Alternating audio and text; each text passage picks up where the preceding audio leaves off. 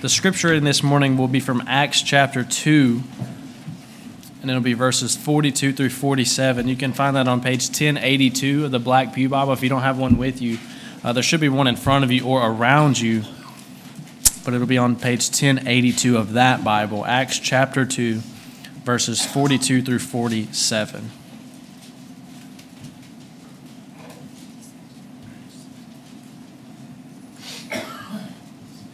Acts chapter 2, verses 42 through 47. And they devoted themselves to the apostles' teaching and the fellowship, to the breaking of bread and the prayers. And awe came upon every soul, and many wonders and signs were being done through the apostles. And all who believed were together and had all things in common.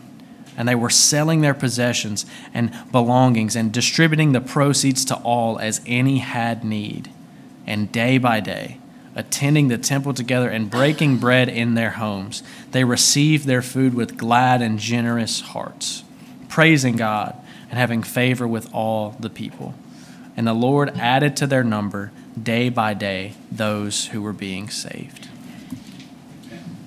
Turn your Bibles to Acts chapter 2. That's the text that Morgan read for us. He read the teaching text as we typically do. And we're going to hold your spot there, and then hold your spot right there, and then go back to Luke. Go left 2 books to the Gospel of Luke, chapter 1. Now, last week we looked at Ephesians chapter 2 through 4 from a bird's eye view. It's a lot of text we covered. We kind of looked at it with a bird's eye view. And we answered the question, what is the church, or better ask, who is the church? And we said that the church is the people of God, right? And it was this great mystery that Paul kept talking about, a mystery. And the mystery was that those who are not a part of the nation of Israel, Gentiles, could be a part of the family of God. So the church is made up of Jew and Gentile. The church is made up of sinners who Christ died to redeem. The church is the body of Christ, and Christ is the head. And so what does the body do? The body does what the head says. So we're the body with Christ as our head. We also answered the question, how does God build His kingdom? And it's through the church. We remember we talked about God doesn't do His work through a group of isolated individuals. He does His work and reveals Himself through the church. The church isn't just part of God's plan. The church is God's plan. All right?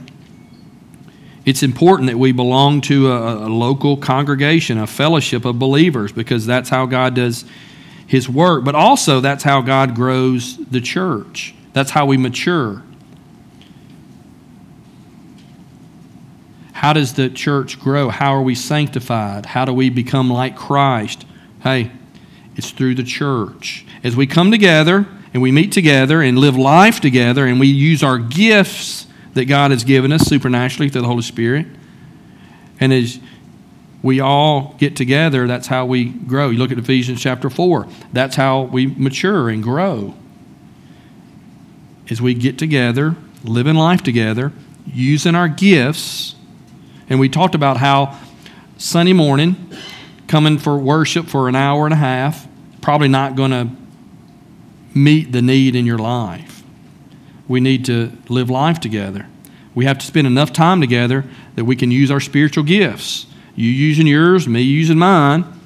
And the result is we grow into maturity, according to Ephesians chapter 4. Well, today we're going to continue studying a text that teaches us about the church. It's Acts chapter 2. And the author is Luke. He also wrote the Gospel of Luke. So let's look at Luke chapter 1, verse 1 through 4. Who is he writing this to? Inasmuch as many have undertaken to compile a narrative of the things that have been accomplished among us, just as those who from the beginning were eyewitnesses and ministers of the word have delivered them to us, it seemed good to me also, having followed all things closely for some time past, to write an orderly account to you, most excellent Theophilus, that you may have certainty concerning the things you have been taught.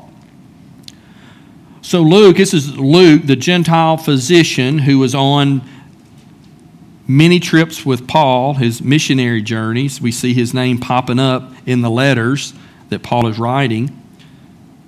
He's writing this account of Christ's life, and we call it the Gospel of Luke. Now turn with me to Acts chapter 1, verse 1 through 3, or 1 and 2 rather. And this is the sequel. Acts is the sequel to the Gospel of Luke. In the first book, O Theophilus, I have dealt with all that Jesus began to do and teach, until the day when he was taken up, after he had given commands through the Holy Spirit to the apostles whom he had chosen. He presented himself alive to them after his suffering by many proofs, appearing to them during 40 days and speaking about the kingdom of God. So James, we got Luke writing the Gospel of Luke, telling about what Jesus did while he was here on earth. And now we have the book of Acts written by the same author. It's the sequel.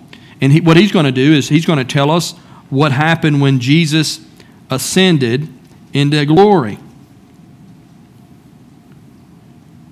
What's happened is Jesus has ascended, and the believers, which there are 120 at this time, chapter 1, verse 15 tells us, they were in Jerusalem and they were obeying Jesus. And what did Jesus tell the disciples to do in Jerusalem?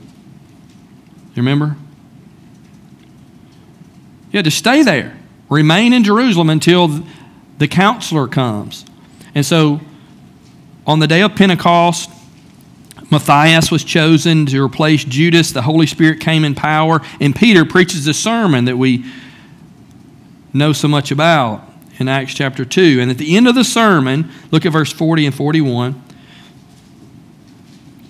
Luke proclaims, and with many other words, he bore witness and continued to exhort them. This is Luke speaking about Peter, saying, save yourselves from this crooked generation. So those who received his word were baptized, and there were added that day about 3,000 souls. So the church on that day grew from 120 to 3,000 one day. Quite a movement of the Lord. So verse 42 through 47, our text today, is a recounting of how the early church lived out this message that Peter has just preached. It becomes a practical expression of the theology communicated by Peter in that sermon on the day of Pentecost. So what we see here, 3 words by way of organizing our teaching time this morning. We see the church, number 1, is gathering together, okay? And if you could come up with a catchphrase, something like that for our church, maybe it would be these 3 words. We see the church gathering together. Look at verse 42. They devoted themselves to the apostles' teaching, and we're going to come back to that in just a moment, and to the fellowship, to the breaking of bread, and to prayers. They were devoted, this church was, to fellowship. Well, what does that mean? We don't have one anymore, but we used to have a fellowship hall. That's where the kids are. They're in their children's church. They're having children's church right now in our fellowship hall. Most churches, they have a fellowship hall. What does it mean to fellowship? Well, it doesn't just mean to spend time together. It doesn't mean just to eat. It has this idea of sharing. The word, it denotes the idea of a partner, of a teammate, having something in common with somebody. 1 John chapter 1. We're going to actually study 1st, 2nd, and 3rd John.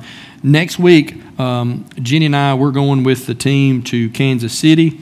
It's about 30 of us going, and Phil's going to be preaching next week a message on fathers. So excited about that. And then the following week, we're going to start with 1 John.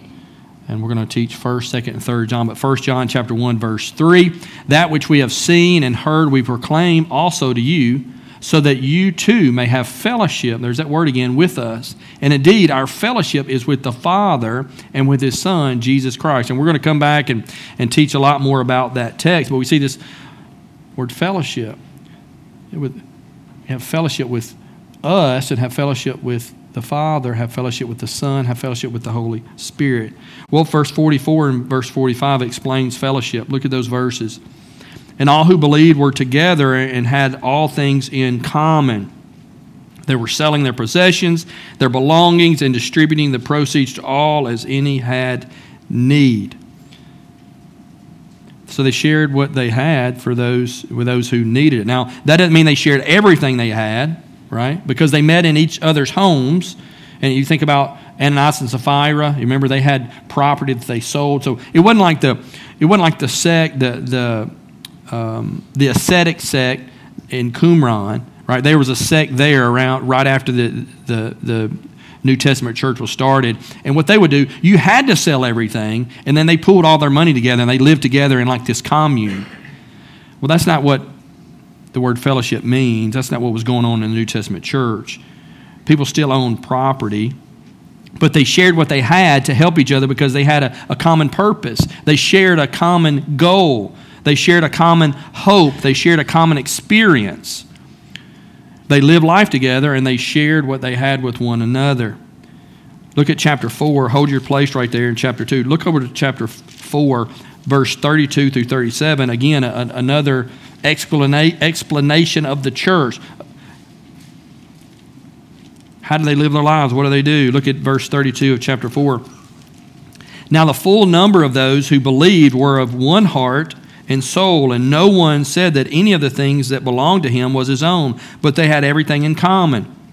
And with great power the apostles were giving their testimony to the resurrection of the Lord Jesus, and great grace was upon them all. There was not a needy person among them, for as many as were owners of lands or houses sold them and brought the proceeds of what was sold and laid it at the apostles' feet, and it was distributed to each as any had need. Thus Joseph, who was also called by the apostles Barnabas, a Levite, a native of Cyprus, sold a field that belonged to him and brought the money and laid it at the apostles' feet. I believe that's the same Barnabas who encouraged Paul and went with him on his first missionary journey. But we see these people sharing. They didn't have to share what they had. They didn't have to sell their possessions and bring the money and distribute it to those who had need. But they did so because they cared for one another. They had something in common. They shared life together. And we can have this fellowship. And what's so amazing and wonderful about the church is we don't even have to come from the same culture. We don't have to have the same ethnicity. We don't have to speak the same language, believe it or not. You want to have a sweet time with people. I think our time overseas, just being able to worship with those who didn't speak English, just having worship time and praising the Lord and prayer time, it's just such a sweet time. And we have people there that we love, and we're like family to us. But we don't have the same culture, the same ethnicity. We don't speak the same language. But what brings us together? We have something in common. It's Jesus, right? We have that common experience, that common hope. And this happens to you. It's happened to me several times. There was an older gentleman that worked at Walmart in Covington. His name was Mr. Wayne. He worked in the automotive department at that time. I'm not sure if he's still there, if he's still working there, but I remember I was there, and I just thought, I'm gonna talk to this man. I'm gonna see if I can share the gospel with this man. I began to share the gospel with this man, Mr. Wayne, and man, that joker just got all fired up, excited. Come to find out, he was a believer and he loved the Lord, and he just got excited. And we just sit there and talked and talked and talked. And he didn't earn his money that day, because we wasted a lot of time, or his boss's time, but we just talked about the Lord and what the Lord had done in my life, and he'd tell me what the Lord had done in his life and what was going on in our church, and we just had us a good old time. It was like having church right there at Walmart. Yeah, we just shared this common experience. And that's happened to some of you. I hear stories of you're in an airport or you're traveling, and some of you are in sales and you travel a lot, where you sit beside somebody on the airplane. What do? You always ought to think, well, I need to share the gospel. We went out to Rigby, Idaho, and we get on a plane, and lo and behold, there's a young lady sitting. She had the window seat, and then Jenny sat down because she's a woman, and then I sit down in the aisle seat. Thankful for the aisle seat. I love the aisle seats, right? And Jenny's in the middle, but Jenny got to share with this young girl. I mean, what's she going to do? Where's she going to go? I mean, she's got to listen, right? And so Jenny was able to share the gospel with this this woman. And you've done this time and time again. And it's happened. We're in airports, and we just begin to talk about our lives and what we're doing and where we're going and this, that, and other. And before you know it, something comes up with the Lord, and you begin to share the gospel. And all of a sudden, that it resonates with this person. And many of you have had this experience. And they're a believer. And you just sit there and talk, and you just have something in common. It's like, man, y'all, you just talked to this stranger for, a long time. Why? Because he's got a testimony, I have a testimony. We share a common goal, a common purpose, and we just had this sweet little fellowship there. But how much more do we have fellowship with one another here at Beaver in our own congregation, right? Where we're daily, weekly living life together, carrying each other's burdens, rejoicing with those who rejoice, right? Mourning with those who mourn, yeah. And what happens is we're interdependent upon one another, right? Yeah, we depend on one another because the gift that Bryce had, his gifting, the Lord supernaturally gave him a gift, and it's different than what I've been gifted. And so as we spend time together, there's needs that are met in one another's lives as we spend time together. We need each other. And the Bible, we're commanded in Scripture. And that's one of the things when we go through we've got quite a few here in the next month or so. We'll be going through membership dinner, and we talk about that in our covenant that we agree upon as church members here at Beaver. And one of the things is we're gonna be together. We're gonna commit to being together. Hebrews chapter 10, verse 24 and 25. It's a command. It's very clear, and let us consider how to stir up one another to love and good works. Well, how do we do that? By not neglecting to meet together. But some, as is the habit of some, but encouraging one another, and all the more as you see the day drawing near. The writer of Hebrews, there were some who wouldn't get together very often, right? But he said, no. We're gonna stir up and spur on one another. How do we do that? Just by being together. Yeah, just by being together. Fellowship is living life together. We're helping each other by meeting each other's needs, right? Partnering together, helping each other live out the demands of the Christian walk. Let's see what else this gathering looks like. Look at back in verse 42. It says the breaking of bread. They also broke bread. What did they do? What did it look like? They're gathering. What did it look like? They broke bread together. Well, what's that? Well, is that eating a meal, or is that talking about the Lord's Supper? Everybody always jumps to the Lord's Supper. I think it's probably both. I think during this time we see in Jude chapter 1, verse 12, and 1 Corinthians 11, 17 to 34, the writers of these letters talk about a love feast. And so they had this big meal. And this love feast probably imitated the Last Supper, where Jesus initiated and instituted that we take the Lord's Supper. But it seems like after the apostles died, this big meal here that was a meal and the Lord's Supper seemed to be separate events. And the reason that there's a document that the early church fathers wrote, and they mention this love feast, but then about 150 A.D., about 60 years after the book of Acts was written, you don't hear mention of that love feast anymore. So it seemed like those two became two events. But they broke bread together. We see in verse 46, again, they broke bread in their homes. They shared meals together. Verse 42 also says that they were committed to prayer. I can just imagine them remembering what Jesus taught in John 14. He told them to ask for anything in my name, and he would do that for them. So they're taking Jesus at his word, and they spent time praying together. John MacArthur, about prayer, he says, prayer is the slender nerve that moves the muscles of omnipotence. What he means is that's how God does his work, through the prayers of his people. That's how we activate God's power.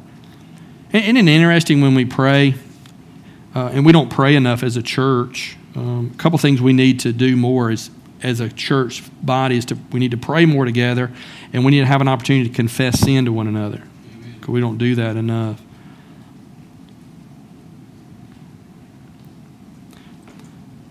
It doesn't matter how much you pray. You never feel like you pray enough. You always feel like, man, my prayer life needs to improve. My prayer life needs to improve. I'm not spending enough time talking with the Lord. They prayed together, the early church. Also, they worshiped together. It says verse 46 said they met together in the temple courts, and they did this daily. And you think, why? They went to church every day? Well, yeah, they actually did. Later on, that dissipated, right? But they did. That was a habit that they did. They would gather in the temple and they would worship together. And also, you think about them meeting together. Chris, they're meeting together, they're praying together, they're breaking bread together, they're doing the Lord's Supper together, doing all these things together. I just can't imagine them doing that and them not using their spiritual gifts. I think that also, we don't see that in the text here, but we saw it last week in Ephesians chapter 4 where, when they're together, they're using their gifts. The Spirit's come, they're given gifts, right? And so they're using those gifts. And what happens, we said last week, what happens when we're together, spending time together, living our lives together, and we're using our gifts? Ephesians 4 says the church grows. Now, I think it grows exponentially in number, physically, but I think it grows spiritually, matures. And so that's the word that we see in Ephesians 4 for growth is maturity. And that's the second thing we see. Not only are they gathering together, but they're growing together, right? And back to verse 42, I said we're going to come back to this. When they fellowship, what did they do? They shared meals, they shared burdens, joys, they shared service, they shared their stuff, their money, they prayed together, they worshiped together, they used their giftings to help one another. There's a lot of togethering and sharing, right, in the early church. But notice in verse 42, I said we're going to come back to this. The first characteristic of the church is they devoted themselves to the apostles' teaching.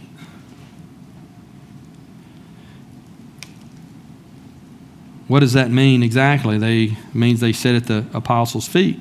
I mean, they had the Old Testament, right? But the New Testament is in the process of being written. It hadn't been written yet. So what do? They listened to those who had been taught by Jesus, those authority figures, those men who had been with the source, right? The source of life, the source of everything. Where'd you get that from? I got it from the source. Can you imagine John, the beloved disciple? Where'd you get that from? Who said that? The source, right? The source of all things did. Yeah. Think about the early church, they didn't know the significance of the Holy Spirit. So what does Peter do? He teaches them that, right? He just preached a sermon and included that in his sermon in Acts chapter 2. He taught them about the death and resurrection of Jesus, the deity of Christ, the Holy Spirit, and how to become a believer. He talked about baptism, right? Yeah, they learned that from Peter. Paul is going to teach them about the resurrection and its significance, right? 1 Corinthians chapter 11, how it affects believers. He's also going to teach about the second coming. He's been doing that in 1 and 2 Thessalonians. Peter's going to teach the church about persecution, 1 Peter chapter 4, verse 12. James, what's he going to teach them about? Well, Brother Jesus, he's going to teach them about how their faith should be accompanied by what? Works. Yeah, James chapter 2. Well, hey, can we eat pork now that we're following Jesus? Do we kind of lay off the pork, or can we actually eat it now? Well, Peter's going to address that, and guess what? Luke's going to address it too. What did God want the early church to know? Well, that he inspired the apostles to write down. The early church learned God's will by listening to the apostles, and the apostles eventually wrote that down for us. Matthew 28, verse 19 and 20, this is a great commission. Jesus is about to be taken up into glory.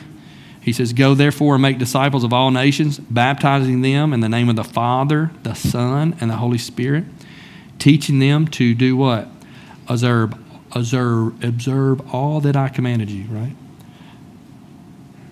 What did Jesus command? Well, that's what the apostles are teaching, the early church. They sat at the feet of the apostles. Peter, 1 Peter chapter 2, he's writing to this persecuted church, like newborn infants, long for the pure spiritual milk, that by it you may grow up into salvation. What's that pure spiritual milk? Well, for us, we always think about what? The Scriptures, right? For them, they would be thinking about the apostles' teaching. The teaching of the apostles was the milk of the early church.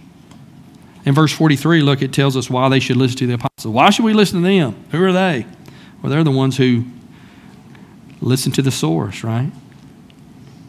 Why should they listen to them? Well, because they're the guys who were doing many wonders and signs. That's where they got their authority from. Oh, do we need to listen to these guys? I think you do. Watch this guy. Look what God does through him as he raises the dead and heals the sick and casts out the demons. Yeah. 2 Corinthians chapter 12. We actually talked about this on Wednesday night in our Bible study. Why would they listen to Paul and Silas and Timothy? And this is about Paul. The signs of a true apostle were performed among you with utmost patience, with signs and many wonders and mighty works. Yeah. We talked about Paul. He was the one who was taken up into the third heaven. He's heard from the Lord. Yeah, he was one abnormally born, meaning he didn't live, right, during the time when Jesus walked the earth like the other apostles did. But yeah, we listened to Paul. He had authority. So why should they listen to the apostles? They had authority, right? They were the one showing they had authority by doing many miracles and signs and wonders. It's interesting, too. They devoted themselves to the apostles' teaching. This is really, really important. But think about this. This is right on the heels of Pentecost. What happened at Pentecost? The Holy Spirit came, looked like flames of fire over these men. They were speaking different languages, and people there were listening. These guys are drunk. They're speaking all kind. No. They're speaking a different language, and I understand that. They're not drunk. It's really early in the morning. Oh, the Holy Spirit has come, right? Think about it. They could have coasted. I mean, think about it. It's Pentecost. 3,000 people were saved. That's quite a worship service. 3,000 people were saved. Went from 120 to 3,000 in a sermon, right, an hour. Think about it. They could have rehashed that experience over and over and over and over and over and over. Right, Blake? They could have lived on that thing for years. Well, you remember what happened on Pentecost?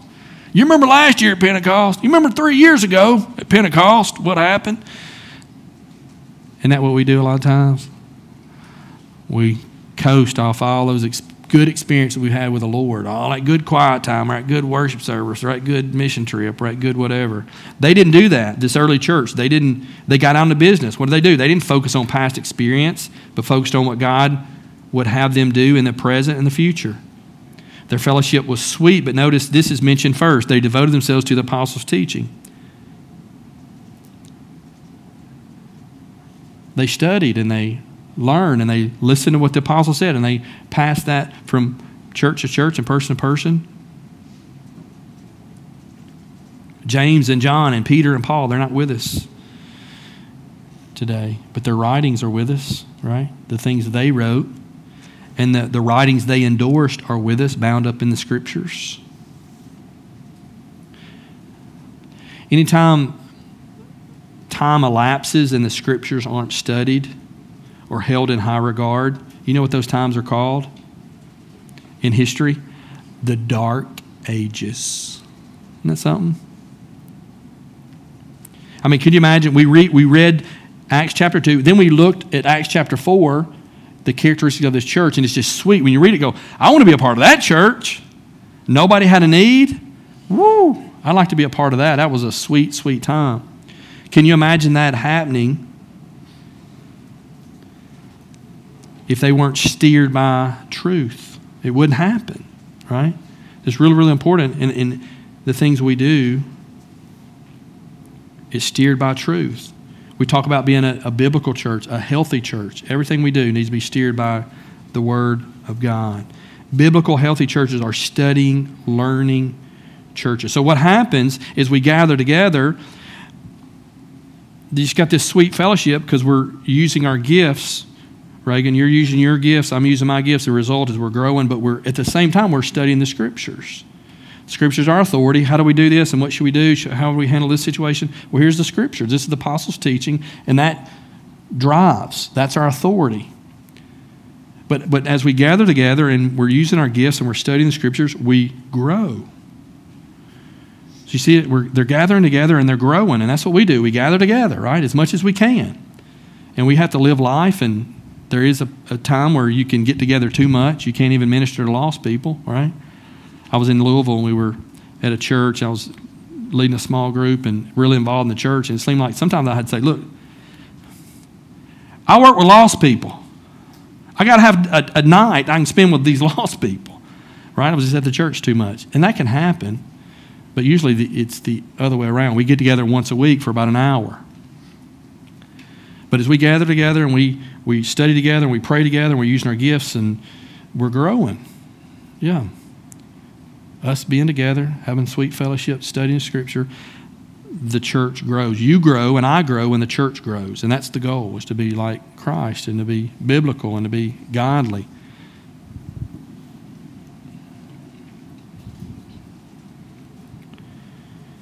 But notice they don't keep it to themselves, right? They want others to experience it also. Look at verse 47. They were praising God and having favor with all the people, and the Lord added to their number day by day those who are being saved. How are people saved? How are people born again? Yeah, through faith in Christ, but they have to hear the gospel. So what's happening here is day by day the Lord is adding to their number because people are hearing the gospel. Now, who's sharing the gospel? We think, well, the easy answer, the apostles. Those who learn from Jesus, from the source, right? They're sharing the gospel. Well, of course. But that's not the picture you see here. Who's sharing the gospel? The church. It's like this, oh man, we're having such a sweet time. This is such a sweet period in our lives. We want to share that with other people. And what happens is they're sharing the gospel. It grows, the church grows exponentially. Again, it's not just individuals out here living life on their own, Lone Ranger Christian types trying to win the world for Christ. No, it's the church. But as we go out, we're going to dismiss. We're going to sing this incredible song here in just a minute, and we're going to go out and be excited, and we're going to go out in our spheres of influence. Joey he knows people I don't know. Plantation Road, I don't know those folks. He does, right? Annabeth knows people I don't know. Chris knows people. He works with people that I'll never see in my life, right? Yeah, we have different spheres of influence. We would go out and say, hey, man, this is what's going on. This is what I'm learning. And what happens? The church is built up. People hear the gospel. People have to hear the gospel. We did an evangelism training last semester. We got to do that pretty regularly because nobody's saved, nobody repents, nobody's rescued from the dominion of darkness unless they hear the gospel. Amen. And the gospel has to come from you and me, not just me, but you and me, right? You and I.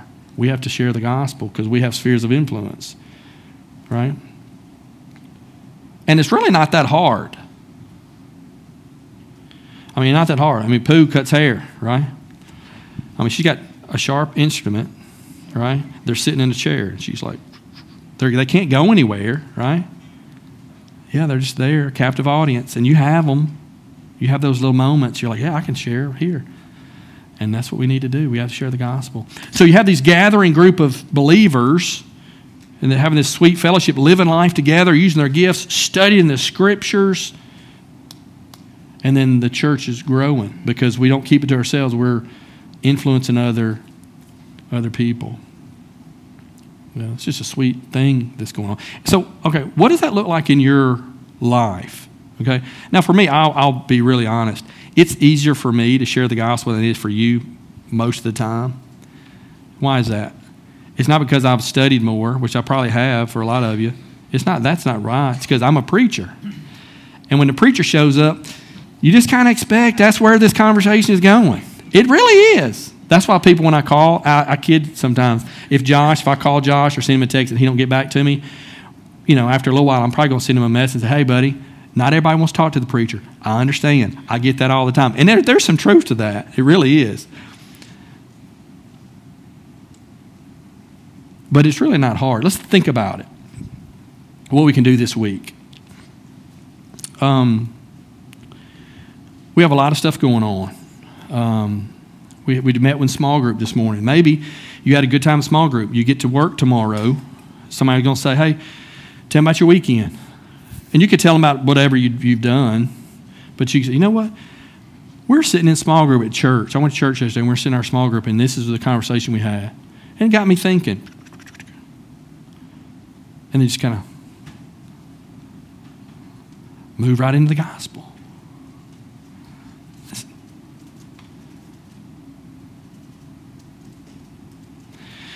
It could be where you're in the break room, and you're like, I read something this week. I'm going to read it to you. You pull out your phone and pull out your little Bible app, and you just read it to them. This is what I read this week. And it kind of conversation going that way. I used to wait tables, pagan environment, great place to do ministry. And so when I didn't have anything going on, I had these little scriptures in my pocket, and I would pull her out and I would just review it. And my manager came up and said, "Hey man, what are you doing?" I said, "I'm just reviewing some of these verses." He said, "Let me look at it." So I handed it to him. And he said, "Why do you do this?" I said, "Well," and I explained why I do it. And he said, "That's a good idea. Hey, I'm going to start doing that with you." Okay. So I went home. Genesis 1:1. Romans 3:23. I just read real simple verses, right? And so I just put them in my pocket. And so he would come up the next day. His name was Jason. He was a great guy. Didn't know the Lord, right? But I just pulled out those little things. Just think about ways to bring up the gospel and share truth and call people to repentance. It's really not that hard. You're going to work tomorrow, or you're going to be spending time with people, and you could bring it up. Hey, what'd you do this weekend? And they're going to ask you, the follow-up question is, what'd you do? "Well, I went to church." Hey, this is what we talked about in church. This is what we studied in church. Just lead into conversation. It's not really real hard. And I'll tell you this, if you say, I don't share the gospel because I really don't feel comfortable, I really don't know how to, all you got to do is tell me, and I'll teach you. I'll teach you. I'll practice with you, teach you how to do it, simple ways, practice with you. I'd love for you to know how to do that. If you don't feel comfortable with that, my job is to teach you how to do it. Your small group leader would love to teach you how to do that. Yeah, I'd love to. So what's the application from Acts chapter 2, verse 42 to 47? We see this church, right? They're gathering together. So what do? We gather together. Yeah, we get together when we can, when it's possible. You can't always be here, got obligations, work, blah, blah, blah, always something going on. But when we can, be together. We meet on Sunday mornings. We meet small groups Sunday morning. We have small groups Sunday night. We meet on Wednesday nights. Up through the end of June, we'll take July off. Wednesday nights, we get together. Yeah, let's gather together. And when we gather together, what do? Let's pray and let's break bread together. Let's worship. Let's confess sin. Let's use our gifts. Let's study the Word. Right? And when that's happening, we're going to be growing. And some of you are growing. Yeah, you're growing. You're learning more about the Lord, and you're applying it to your life. God, through His grace and mercy, you're eradicating sin in your life, and those habits that you have been doing for years, you're putting those to death, right? And you're forming new habits. Yeah, you're growing. And then, you don't grow unless you study the Scriptures. You don't grow when you come to church and you listen to the preacher for 40 minutes a week. No, we got to read the Scriptures. So read the Scriptures, application. Read the Scriptures, study the Scriptures. And then we share that with other people. You work with lost people. You go to school with lost people. You live with lost people. And sometimes my pastor in Louisville, he went and got gas at the same place every time he filled up. He didn't go anywhere but this place. He says because he was an executive pastor. It was a big church, and he was just really busy, and he spent a lot of time discipling. And he said, I just don't have a lot of lost people in my life. But this woman, and he named her name, she works day shift at the Amico. So he'd go there. He said, I get to talk to her, every week, sometimes a couple times a week. And I share with her. I've shared the gospel with her several times, and I get to share with her from time to time. So looking for opportunity to share the gospel. Tomorrow you're going to work. Today you're going to be with friends, family. It's real easy. segue in the gospel. Hey, this is what I learned. This is what I read in Scripture, right? If you have somebody who's a Christian or supposed Christian or somebody who reads Scripture, hey, what have you read in the Bible lately? Let me tell you what I've read. It's real easy. It's not real hard. So let's continue to gather together, and let's grow together, and then let's go and let's share the gospel. And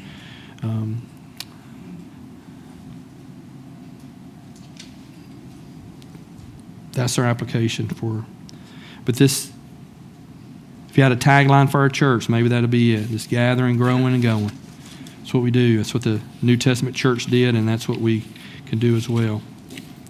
Well, grace to you. Come on up, worship team. Let's sing. And when we're finished singing,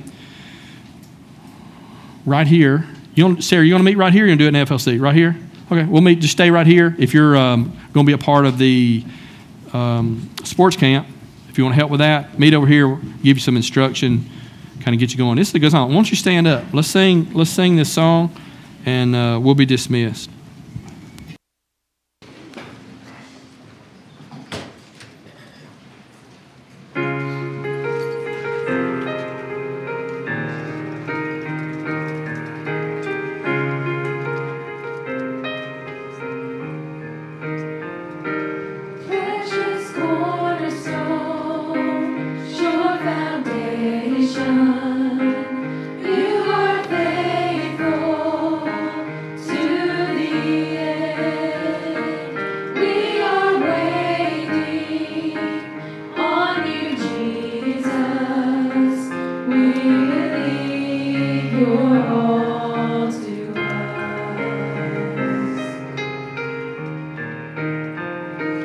Precious cornerstone, sure foundation, you are faithful to the end.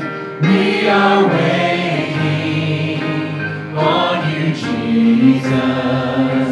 We believe you're all to us.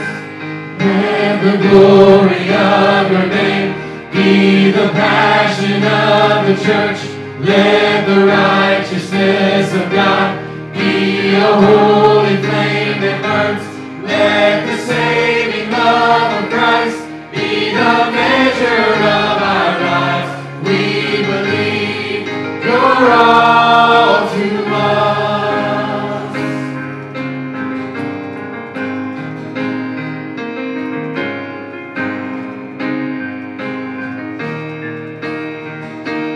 Holy Son of God, sent from heaven, hope and mercy at the cross. You are everything, you're the promise. Jesus, you are all to us. Let the glory of your name be the passion of the church. Let the righteousness of God be a holy flame that burns. Let the saving love of Christ be the measure of our lives. We believe you're all